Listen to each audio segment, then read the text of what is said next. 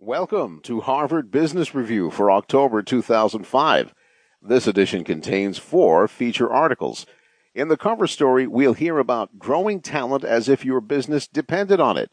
Also, we'll hear about the importance of aligning strategy with execution, the dangers of the passive-aggressive organization, as well as the hard side of change management. First, the cover story. In companies where leadership development really works, it is not a standalone activity. It is a core process of the business, dyed into its very fabric. This month's cover story is Growing Talent as if your business depended on it, by Jeffrey Cohn, Rakesh Khurana, and Laura Reeves. In the 13th century, it took the College of Cardinals almost 3 months to anoint a successor to Pope Clement IV. To break the stalemate, one of history's most bitter organizational deadlocks, church officials began limiting the food and drink they provided the voting cardinals, eventually giving them just bread and water. Fortunately, today's cardinals don't seem to need such harsh incentives.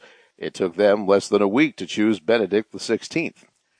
When it comes to succession planning, and by extension leadership development in the business world, corporate boards could do with a similar sense of urgency, though we wouldn't necessarily advocate starving them into it. Traditionally, boards have left these tasks very much up to their CEOs and human resources departments. There's a simple reason why directors pay so little attention to these activities. They don't perceive that a lack of leadership development in a company poses the same kind of threat that accounting blunders or missed earnings do. That's a short-sighted view.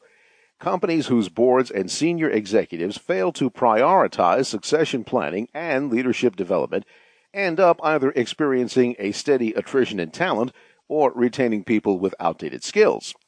Such firms become extremely vulnerable when they have to cope with inevitable organizational upheavals, integrating an acquired company with a different operating style and culture, for instance, or re-examining basic operating assumptions when a competitor with a leaner cost structure emerges.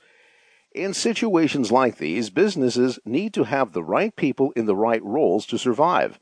But if leadership development has not been a primary focus for CEOs, senior management teams, and boards, their organizations will be more likely to make wrong decisions.